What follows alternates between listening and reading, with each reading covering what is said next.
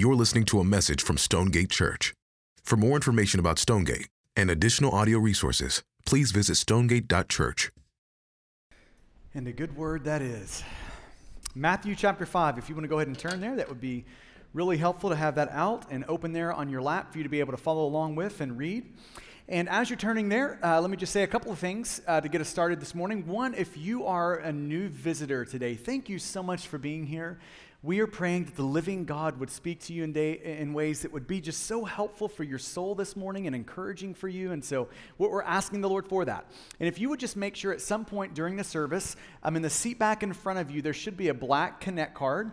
And if you'll just grab that card, fill that out, at the end of the service, we'll pass around an offering basket. And if you'll put that card filled out in that basket, or you can put that even better than the basket, at the Connect table, just right on the other side of that wall. Once the service is over, you can take it out there. They'll exchange that card for a little gift for you. So if you would do that, that would help us follow up with you and serve you going forward, which we would love to do that. So if you would fill that card out, that would be great. And for anyone in the room, if you have any prayer requests that you would like for your church family to pray on your behalf, intercede for you, you can fill out that green card that says prayer requests on it, put that in the offering basket at the end of the service.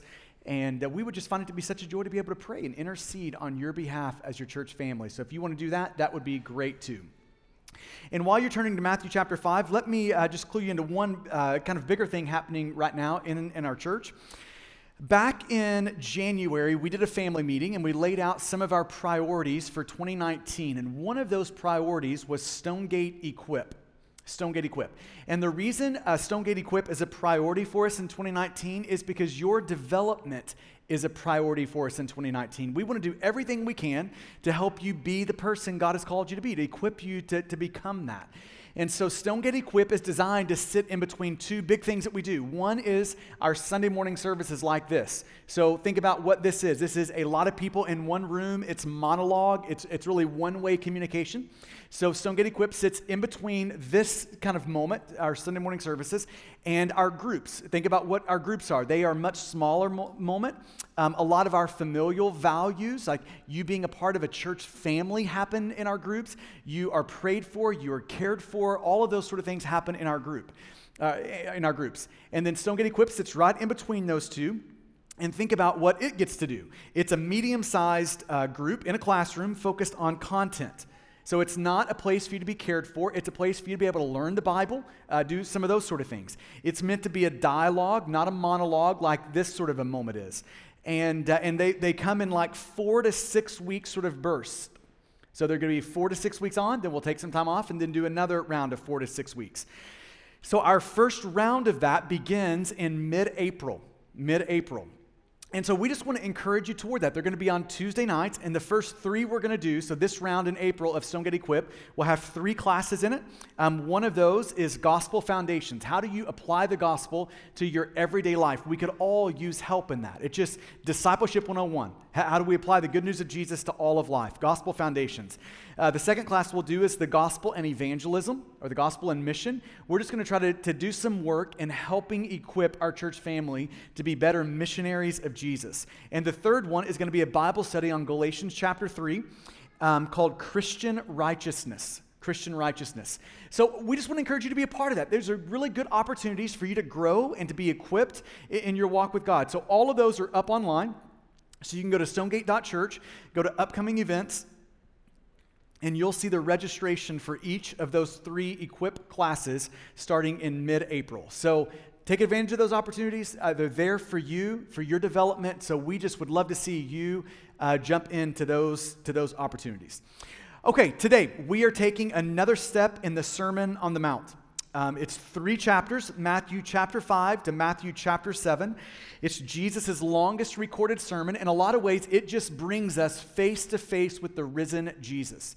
And in this sermon, Jesus, face to face with us, is telling us about what life with him looks like, what it looks like to follow him, to live with him. He's the king. He has a kingdom. We're part of his kingdom, and he's telling us, this is what life inside my kingdom looks like. This is what it looks like to be a follower of mine. Now, if you think about the entirety of his sermon, Matthew 5 through Matthew 7, the first 16 verses of chapter 5, you could think of those as the introduction to the sermon. That's his introduction. He begins with the Beatitudes. And in the Beatitudes, he's showing us what sort of a culture our doctrine should create. A gospel doctrine should create a gospel culture. And those Beatitudes explain and show us what that gospel culture should be. So gospel doctrine should create or produce a gospel culture called the church.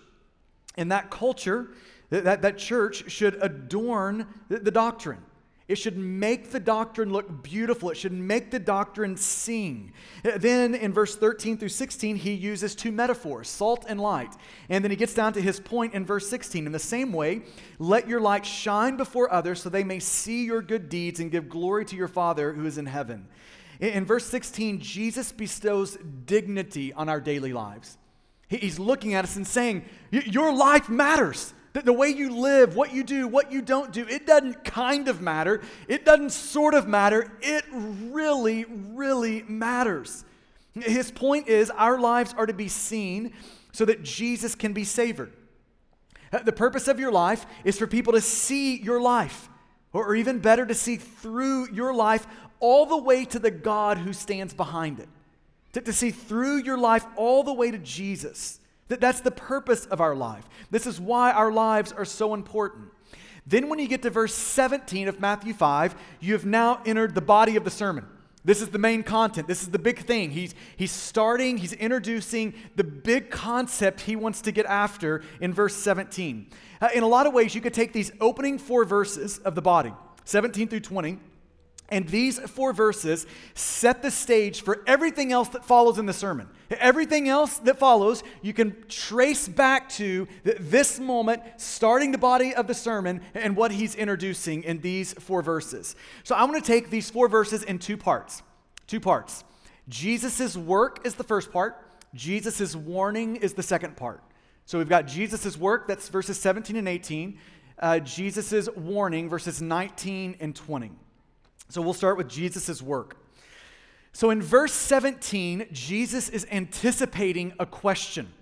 And if you were a part of that crowd, the audience that's listening to Jesus preach this sermon, it's hard to, it's even hard now for me to tell you and communicate to you how palpable this question would have been to you in that crowd and for the rest of the crowd listening to Jesus. So think about the context. Jesus is Jewish. He's talking to Jewish people. He's calling these Jewish people to come and follow him.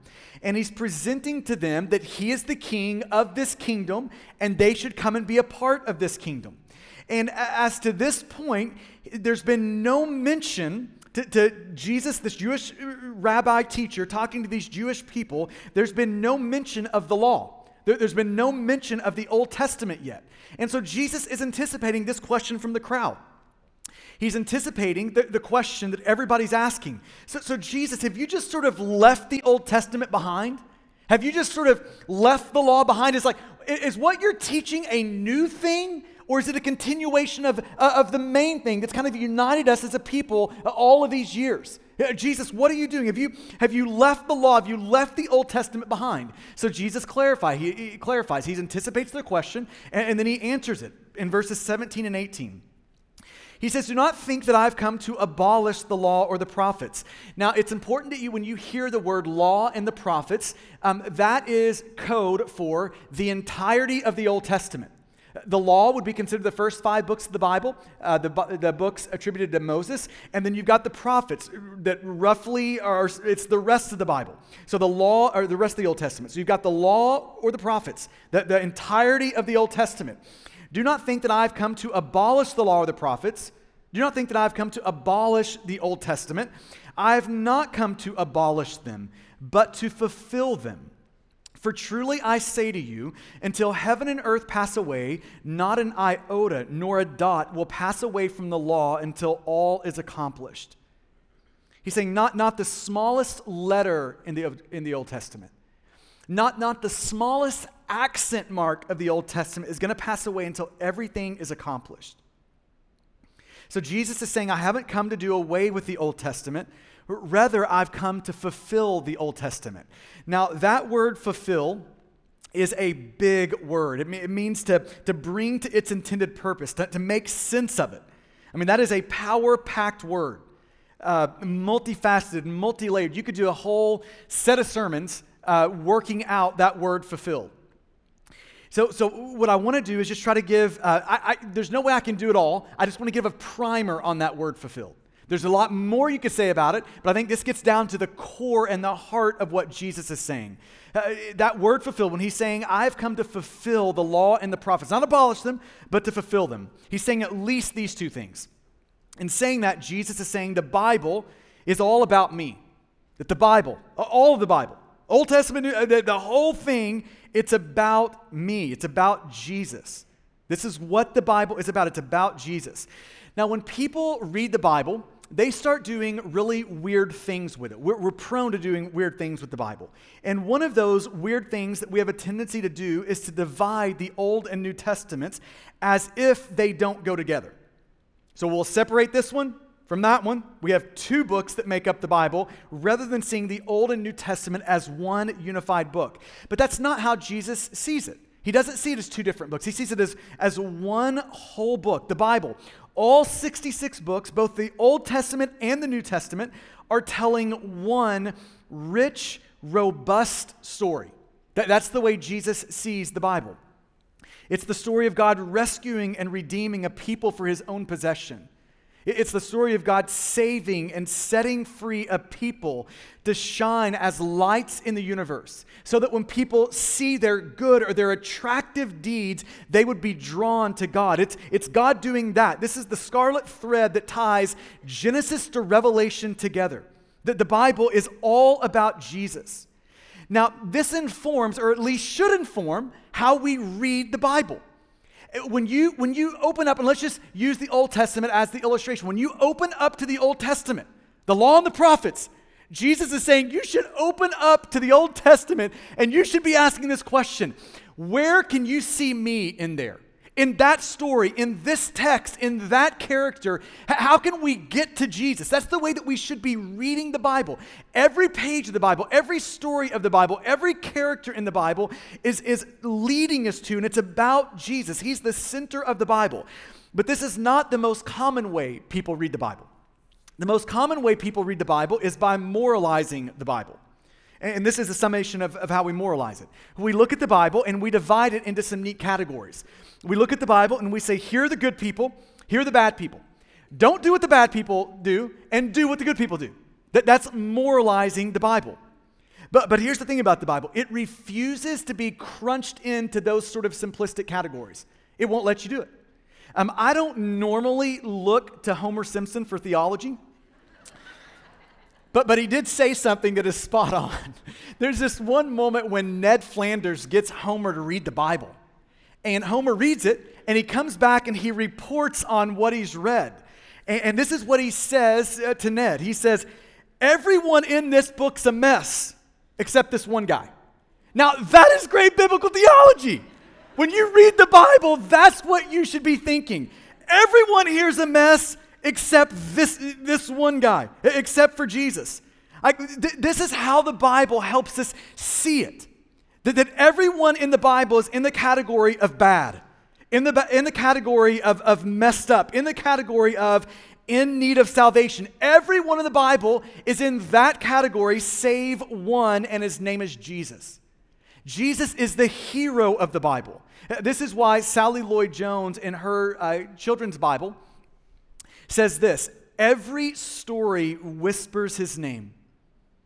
Every story, every character, every chapter of the Bible is whispering the name of Jesus. And Jesus agrees with this. This is how Jesus sees the Bible, right? If you remember this story in Luke chapter 24, two men are going home from Jerusalem, and Jesus kind of ambushes them. He joins them on the road, but they don't know who he is when he does it.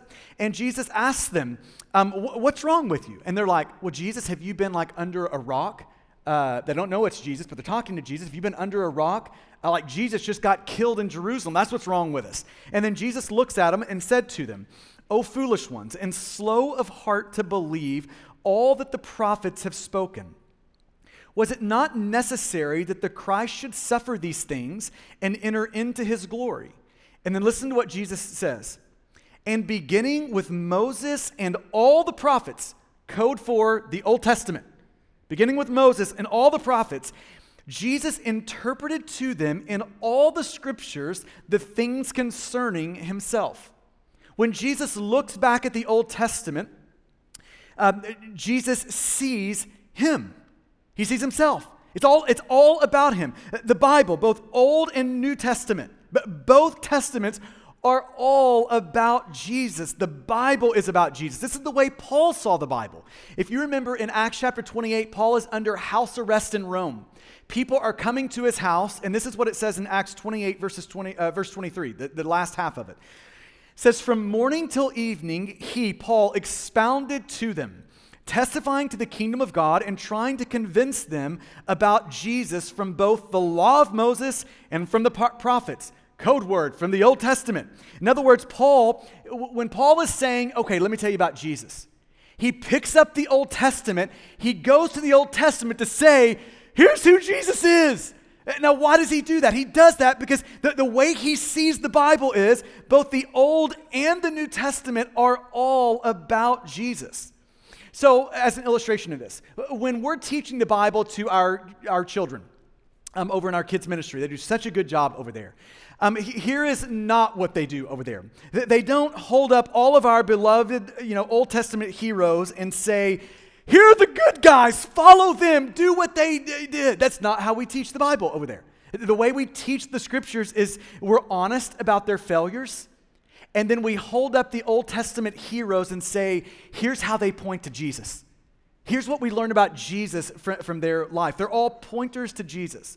How do we see Jesus in the Old Testament? Listen to one guy comment on that. He says it like this. Unlike the first Adam, Jesus Christ is the last Adam who passed his test in a garden and in so doing imputed or gave his righteousness to us to overcome the sin imputed to us to the sin of the first Adam. Jesus is the true and better Abel. When you read the story of Cain and Abel in Genesis chapter 4, you should be thinking Jesus, seeing Jesus. Jesus is the true and better Abel, who although he was innocent, was slain and whose blood cries out for our acquittal.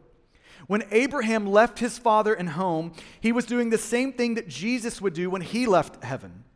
When Isaac carried his own wood and laid down his life to be sacrificed at the hand of his father Abraham, he was showing us what Jesus would later do. Jesus is the greater Jacob who wrestled with God in Gethsemane and, though wounded and limping, walked away from his grave blessed. Jesus is the greater Joseph. When you see the story of Joseph, you should be thinking Jesus. How can we see Jesus here? Jesus is the greater Joseph who serves at the right hand of God the King, extends forgiveness and provision to those of us who have betrayed him, and uses his power to save us in loving reconciliation. Jesus is the greater Moses in that he stands as a mediator between God and us. Like Job, innocent Jesus suffered and was tormented by the devil so that God might be glorified. Jesus is a king greater than David. When you think about David in the Old Testament, it's not to lift up David and to say, look how great David is. It's to point us to Jesus. Jesus is greater than David, who has slain our giants of Satan, sin, and death, although in the eyes of the world, he was certain to face a crushing defeat at their hands. Jesus is greater than Jonah in that he spent 3 days in the grave and not just a fish to save a multitude even greater than Nineveh. When Nehemiah rebuilt Jerusalem, it was doing something similar to Jesus, who is building for us a new Jerusalem as our eternal home. When Hosea married an unfaithful, whoring wife whom he continued to pursue and love, he was showing us the heart of Jesus, who does the same for his unfaithful bride, the church. The Bible is about Jesus. In every story of the Old Testament, we're asking the question, where's Jesus? How does it reveal Jesus? How does it show Jesus? How does it point us to Jesus? Because the entirety of the Bible, Old and New Testament, is about Jesus. So if you want one take-home from verses 17 and 18, here's the take-home. Jesus and the Bible go together. It's all about Jesus. He didn't come to abolish the front two-thirds of the Bible. He came to fulfill it, to bring it to its intended purpose. The Bible is about Jesus. Now, here's the second thing he means with that word fulfilled. And it's really just taking us a step deeper into the first thing. Not only is the Bible about Jesus, the Bible is all about Jesus' work. It's all about Jesus' work. In other words, it's all about the gospel of Jesus Christ. It doesn't just point us to the person of Jesus, it points us to the work of Jesus. It points us to the gospel of Jesus. Now, if we're just going to give a shorthand sort of definition for the gospel, we might say it like this. The good news of Jesus is Jesus' righteousness given to us by faith. Jesus' righteousness given to us by faith. That's shorthand for the good news of Jesus. Jesus' righteousness given to us by faith. Now, just like you find the person of Jesus in the Old Testament, you also find the work of Jesus in the Old Testament. You find the gospel, Jesus' righteousness given to us by faith in the Old Testament. I love how J.C. Ryle, the old Anglican bishop, how he said it. He said, the Old Testament is the gospel in the bud. The New Testament is the gospel in full flower. The Old Testament is the gospel in the blade. The New Testament is the gospel in full ear. So it's back there. Like in the Old Testament, the good news of Jesus is there. Jesus' righteousness given to us by faith. Let me just go to the book of Romans to show you this really quickly. In Romans, you can flip over if you'd like. Here's how Paul starts the book of Romans, starts his letter to the Romans. In Romans chapter 1, verse 1, he says, Paul, a servant of Christ Jesus, called to be an apostle, set apart for the gospel of God, which he, God, promised beforehand through his prophets in the Holy Scriptures. In other words, when Paul thinks of the gospel, he sees it in the Old Testament. He sees God promising through the prophets in the Holy Scriptures the good news of Jesus. This is how Paul saw the Old Testament, as containing the gospel of Jesus Christ, Jesus' righteousness given to us by faith. Now, in Romans chapter 1 through chapter 3, the first 3 chapters of Romans, if you just want to kind of condense it down to its basic point, what Paul is saying in the first 3 chapters of Romans is humanity, you, me, the whole lot of us, all of humanity has lost its righteousness. Now, righteousness is a big biblical word to say we've lost our presentability before God. We've lost our acceptance before God. We're no longer approved by God. After the sin of our first parents in Genesis chapter 3, every human being has lived under a banner. And on that banner was written the word, rejected by God. That's every single one of us. This is part of what Paul means when he says in Romans chapter 3, we've all sinned and fallen short of the glory of God.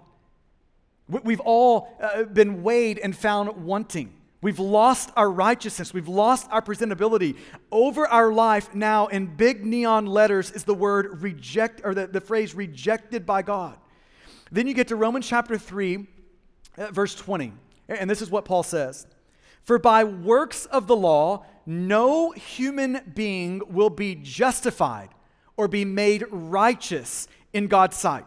For by works of the law, no human being will be made righteous, will be justified in God's sight. In other words, Paul's saying we all need a new verdict over our life. We all need the words on the banner over our life to change. It needs to go from rejected to approved. We all need that. We all want that. We all have to have it, right? But he's saying in the first part of Romans 3, verse 20, he's saying that there's no amount of law keeping. There's no amount of good living that will change the verdict. We all need the verdict change, but what we need is beyond our capacity to achieve. He's saying, for by works of the law, by doing enough good things, acquiring enough righteous deeds in our life, by works of the law, no human being will be justified and made righteous in his sight. Then Paul goes on. Since through the law comes the knowledge of sin. That's one of the reasons God has given us the law, is to show us that we're actually sinful. That God doesn't look at us and say, you know what, that's a really good guy. That's not the way God sees humanity. That written over their life is rejected. That through the law comes the knowledge of sin. One of my friends says it this way. He says, God didn't give you the law, like the commandments. Do this, don't do that. God didn't give us the commandments and then say, keep them so that you can be saved. That's not the reason God's given us the law. Rather, God gave us the law so that we'd realize that we can't keep it and that we need to be saved. That's why God has given you the law, so that you would realize when you look at the law, oh my God, there's no way I could do that. I could never have enough righteous deeds. I could never live to that standard perfectly. That's the reason God's given us the law. Then you get to verse 21. But now, in this time, now the righteousness of God has been manifested apart from the law. In other words, Paul is saying now Jesus has showed up. And with Jesus, there is a righteousness of God that we need. Jesus has showed up. He has perfectly kept every last command. Everything God said do, Jesus did. Everything God said don't do, Jesus didn't do. He fulfilled the law perfectly. But now the righteousness of God has been manifested apart from the law. Although, now listen to this phrase, although the law and the prophets bear witness to it. The righteousness of God through faith in Jesus Christ for all who believe, for there is no distinction. Paul is saying that gospel, Jesus' righteousness, given to us through faith, he's saying that is there, that the law and the prophets bear witness to it. That the law and the prophets contain that gospel, that they are preaching, making promises of that gospel. Now, let me just show you this in the Old Testament, a couple of illustrations of this. In Genesis chapter 15, the Bible says that Abraham believed God, but believed in the provision of God. Abraham believed God, and it was credited to him as righteousness. So for Abraham, the verdict changed. Written over his life was rejected. He had lost his presentability. He had lost his righteousness, right? Rejected was the word written over his life, but he got his righteousness back. Like the verdict changed. He went from rejected to approved by God, presentable to God, secure in the presence of God. Now, how did that happen? The Bible is clear in Genesis 15. It wasn't because Abraham started working like this. Let me do enough good things to change the verdict. It wasn't that. No, he trusted in God's provision. He believed God in the provision that God had made, and it was credited to him. It was given to him as righteousness. That gospel, Jesus' righteousness given to us through faith, is in the Old Testament. Maybe the best illustration is Isaiah chapter 53. Starting in verse 5, Isaiah says, "But he was pierced for our transgressions. He was crushed for our iniquities. Upon him was the chastisement that brought us peace. And with his wounds we are healed. All we like sheep have gone astray. We've lost our righteousness. We have turned everyone to his own way, and the Lord has laid upon him, the suffering servant, upon him the iniquity of us all." Now, with the New Testament, we know who was stabbed in the side for our sin. We know who was crushed upon the cross in our place for our sin. We know who endured the world's hostility so that we could have peace with God. We know whose wounds bring about our healing. We know it's Jesus, right? We know that Jesus is the one who has done that. Then you get to verse 10. "Yet it was the will of the Lord to crush him." It was the will of God the Father to crush God the Son in our place. God the Father put him, God the Son, to grief. Verse 11 of Isaiah 53. "And through him, through Jesus, many will be made righteous." There's the gospel in the Old Testament. Jesus' righteousness given to us by faith. When Jesus says, "I've come to fulfill the law and the prophets," not to abolish them. Why would I abolish them? They're about me. They're about my work. He means, when he says, "I've come to fulfill them," he means that I have come to live the life that the law of God requires, that you didn't live and you couldn't live. I've come to live that life, and I've come to endure the death that the law of God requires because of your sin. Like the death that you deserve, I have come to endure that death so that now, through faith, my righteousness can become your righteousness. Jesus is saying that is all back there in the Old Testament. That the whole Bible, it's about me. It's about my saving work. It's about the good news of Jesus, the gospel of Jesus Christ, Jesus' righteousness given to us by faith. That's Jesus' work. Now, the next two verses, Jesus' warning. This is verses 18 and 19, Jesus' warning. It starts with "therefore" in verse 19. Therefore, so that's looking back. It's connected to verses 17 and 18.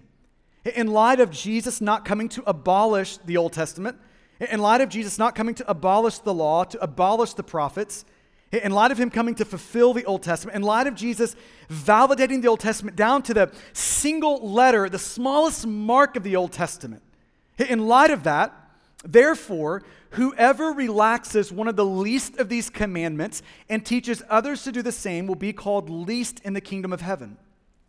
But whoever does them and teaches them will be called great in the kingdom of heaven. For I tell you, unless your righteousness exceeds that of the scribes and Pharisees, you will never enter the kingdom of heaven. So what is happening here? Jesus, in these two verses, he is calling us to a life of discipleship, a life of following him, a life of radical obedience. And just to be clear, we don't obey in an effort to save ourselves. Jesus saves us, and then we obey. Then we come and follow Jesus. And this is what Jesus is calling us to. He's looking at his people and saying, now I want you to come and follow me. I want you to commit to a life of radical discipleship, a life of radical obedience. And then he shows us the way to greatness. He says, do you want to be great in the kingdom of God? You don't have to be a somebody to be great. You don't have to accomplish all these things in your life to be great in the kingdom of God. If you want to know what greatness in the kingdom of God looks like, it looks like simple obedience, faithfulness to Jesus.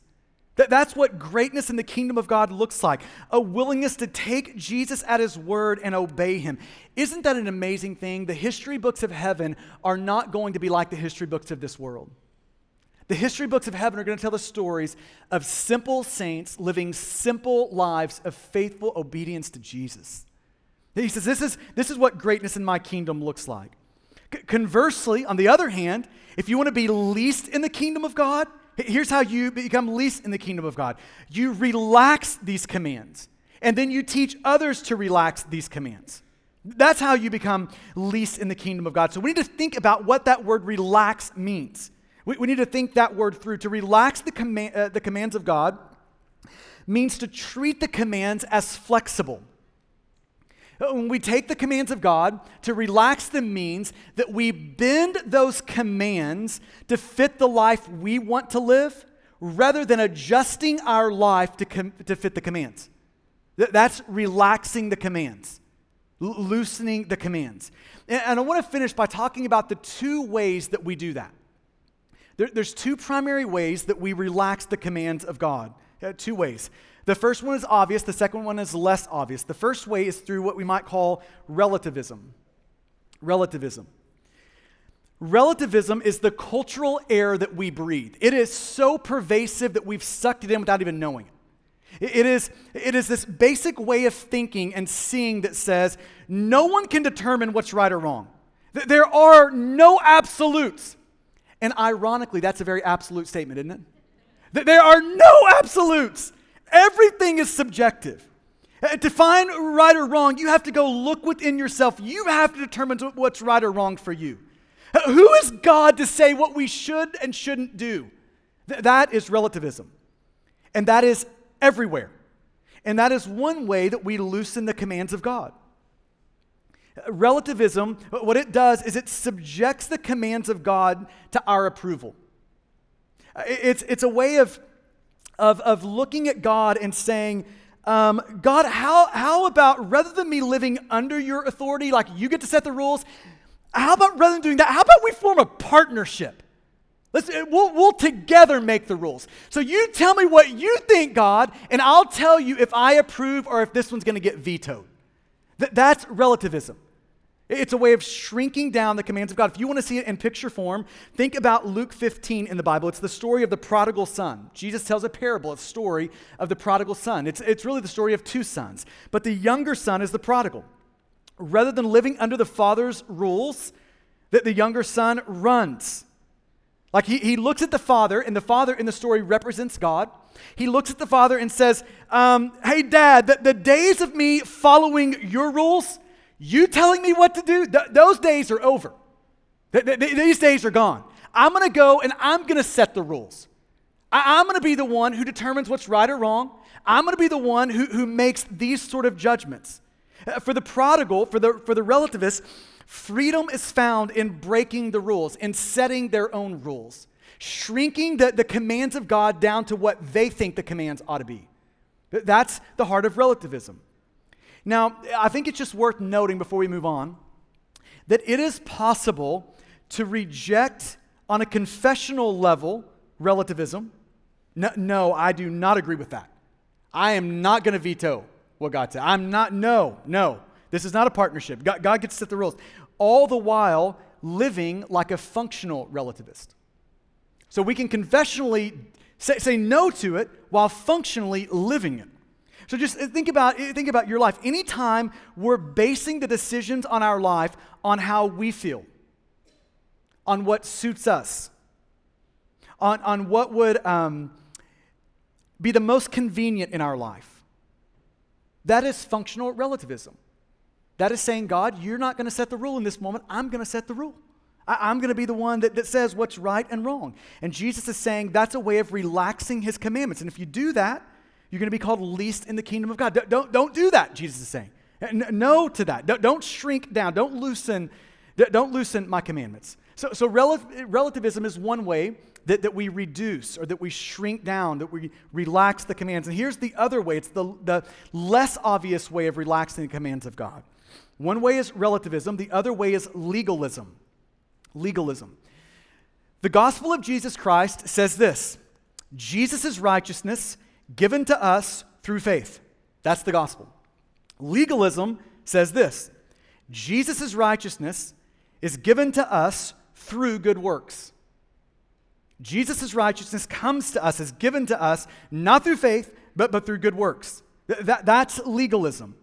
It's our good works earn God's grace. Our good works put God in a debt that now he has to give us things in return. That's legalism. And this is what Jesus is addressing in verse 20 when he says, "For I tell you, unless your righteousness exceeds that of the scribes and Pharisees, you will never enter the kingdom of God." Now we ought to look at that and put ourselves in the shoes of a first century hearer, because if you were in the crowd that day and Jesus said that, there would have been a collective gasp in the crowd. Jesus, are you serious? Did you really just, it would be the equivalent of Jesus coming to us and saying, unless you can shoot a basketball better than Steph Curry, you will not enter the kingdom of heaven. Unless you can throw a football better than Tom Brady, you're done. Unless you can compose a sheet of music better than Bach himself, you've got no hope. That's the equivalent. Like the scribes and the Pharisees were the spiritually elite. They were the straight-laced rule keepers. They scoured the Old Testament. They found 248 do's, God saying do this. They found 365 don'ts, God saying don't do this. And they were committed, like really committed to keeping all of those. Like they were serious about it. I mean, this is who they were. And Jesus is saying that your righteousness is going to have to exceed them. Like it's going to have to be better than theirs. Like if you're in the crowd that day, you're just throwing up your hands and you're saying, Jesus, then that's hopeless. There's no way that's ever going. I am never going to be better than they are. I'm never going to do it. So what is Jesus' point here? What's he doing here? Jesus isn't saying, hey, do you see the scribes and the Pharisees? To get into heaven, what you're going to need to do is to do better than them. You're going to have to live better. You're going to have to do better. You just need to be better than them. If you can, that's not what he's saying. Rather, he's saying in this moment, hey, do you see the scribes and the Pharisees? Do you see their righteousness? Your righteousness has to be of an altogether different kind. It's got to be of a different kind. If you're depending on that sort of righteousness, you are done. Like the righteousness you need has to far exceed. It's got to be of a whole different kind than their righteousness. See, here was the problem with the scribes and the Pharisees. They shrunk the law of God down, the commands of God down to what was humanly possible. It was all about the letter of the law, not the spirit of the law. It was all external. They were minimalists. It was what is the least we can do to fulfill the letter of the law. That's how they operated. And then once they started fulfilling in that superficial, external way the law of God, their external law keeping was a way for them to manipulate God, to put God in their debt. So I superficially fulfill the law of God, and now God owes me something. Now I've secured the righteousness that I want. So again, if you want this in picture form, think back to Luke 15, the story of the prodigal son. The younger brother, the prodigal, he shrinks the commands. He relaxes the commands by breaking the rules. But the older brother, he relaxes the commands by keeping the rules, by shrinking the rules of God, the commands of God down to what he could physically and humanly do, and then putting God in his debt for doing them. That's how he shrunk. That's how he reduced the rules. His obedience didn't spring from a love for God. Right? The love of the Father in Luke 15, it didn't spring from a love of the Father. It was a way to manipulate the Father to get what he wanted, namely the inheritance. Right? That's what's happening in Luke 15. And Jesus tells that parable, Luke 15, story of the prodigal son, he tells that parable for the scribes and the Pharisees. He's telling them, your righteousness will not work. He's telling the scribes and the Pharisees, those people who are following the rules so that they can whip out their resume to God and to say to God, man, aren't I doing good? Aren't you lucky, God, that you have me on your team? He's telling them to people who are seeing the world that way. Rather than a poverty of spirit, the scribes and Pharisees were rich in spirit. Rather than coming to God and saying, God, I can't. I'm going to bank on Jesus who can. Rather than saying that, rather than coming in poverty of spirit, they were rich in spirit. They were coming with their good lives. They were coming with their resumes, and they were clinging to their resume. They were saying, this is the way I'm going to regain my righteousness. And Jesus is saying in verse 20, that sort of righteousness will ruin you. Your righteousness better be better than that. It better be a whole different kind than that. Because their righteousness is going to be of no help to them. Imagine yourself for a moment standing before God one day, and heaven and hell are in the balance. It's judgment day. Heaven and hell are in the balance. Your eternal ruin or your eternal flourishing are hanging in this moment. If your plan in that moment is to whip out your resume of righteousness and say, God, look at how good I am. I mean, look at all these things that I've done.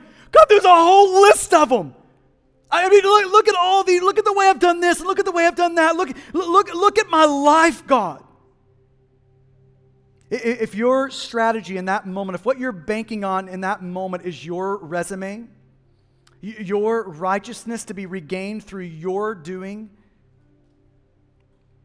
Jesus says you will be forever ruined because your righteousness has to be of a whole different kind. It's got to far exceed that of the scribes and Pharisees. And this is his point in the rest of this chapter.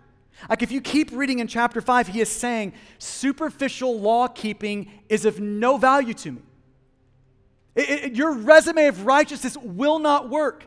He goes on, he's just trying to correct this way of thinking. In verse 21, he says, hey, it's not a matter of externals.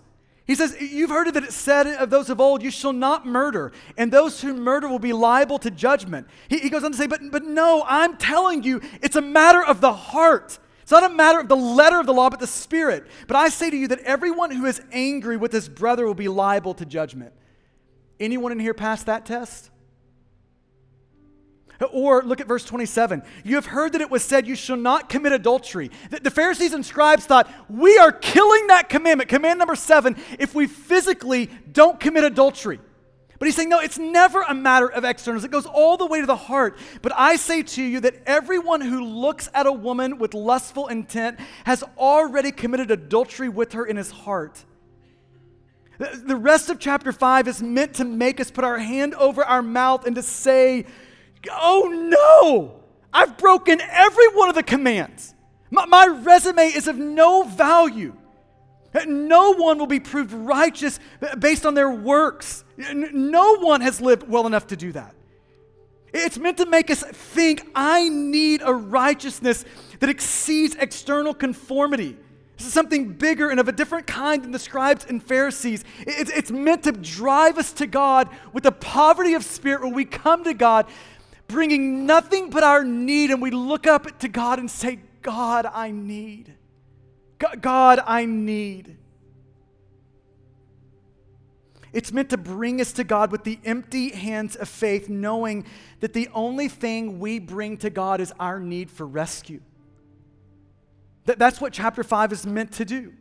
And to all those who come to God like that, Jesus says, finally, poverty of spirit. Now this is where we start. Finally, for everyone who comes like that, throwing their life on the work and resume of Jesus, renouncing their own resume, giving up on their own good works, for everyone who comes to me like that with the empty hands of faith, Jesus says, welcome. Welcome. You're forever mine. Welcome. My righteousness will now be credited to your account through faith. Welcome. I'm going to give you now a new heart. I'm going to fill your heart with my Spirit. And with that new heart and the empowerment of the Spirit, you're going to have new capacities now. Not just to satisfy the letter of the law, but now you can actually walk in the spirit of the law. Out of that remade and empowered heart, there's going to spring up out of you a new righteousness. This is what Jesus is getting after.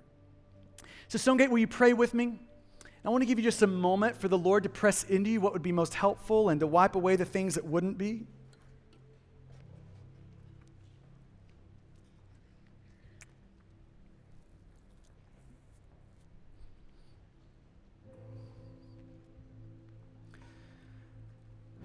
Why don't you ask the Lord to speak to you right now? Just ask the Lord, what do you want me to hear from you in this text?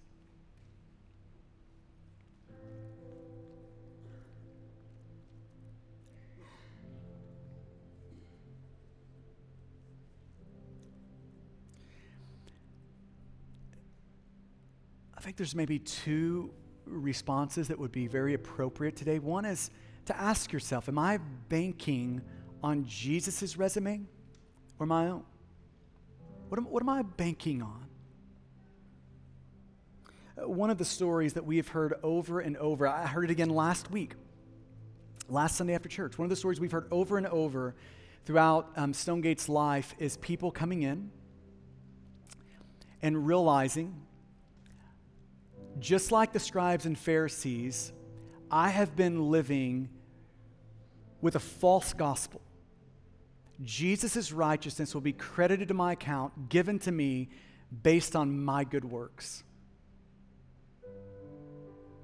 And I've just realized that my resume won't work. And although I thought I was a Christian, I wasn't. I was a scribe and a Pharisee. I was doing all the right things for all the wrong reasons, as if doing these things would secure my righteousness before God. And I just wonder how many of us, that's our story. All of our life, we have been banking on our right living to secure our righteousness, our approval, to change that verdict over our life. And God is reminding us today that righteousness is of no value. If you're banking on that righteousness, it will ruin you forever. I wonder how many of us need to, for the first time, actually turn to God, banking on Jesus' life, lived for you, his death, that he died for you, his resurrection from the dead. How many of us need that today? Have you trusted in Jesus' record? And maybe the other question would be, what next steps of obedience is Jesus calling you toward?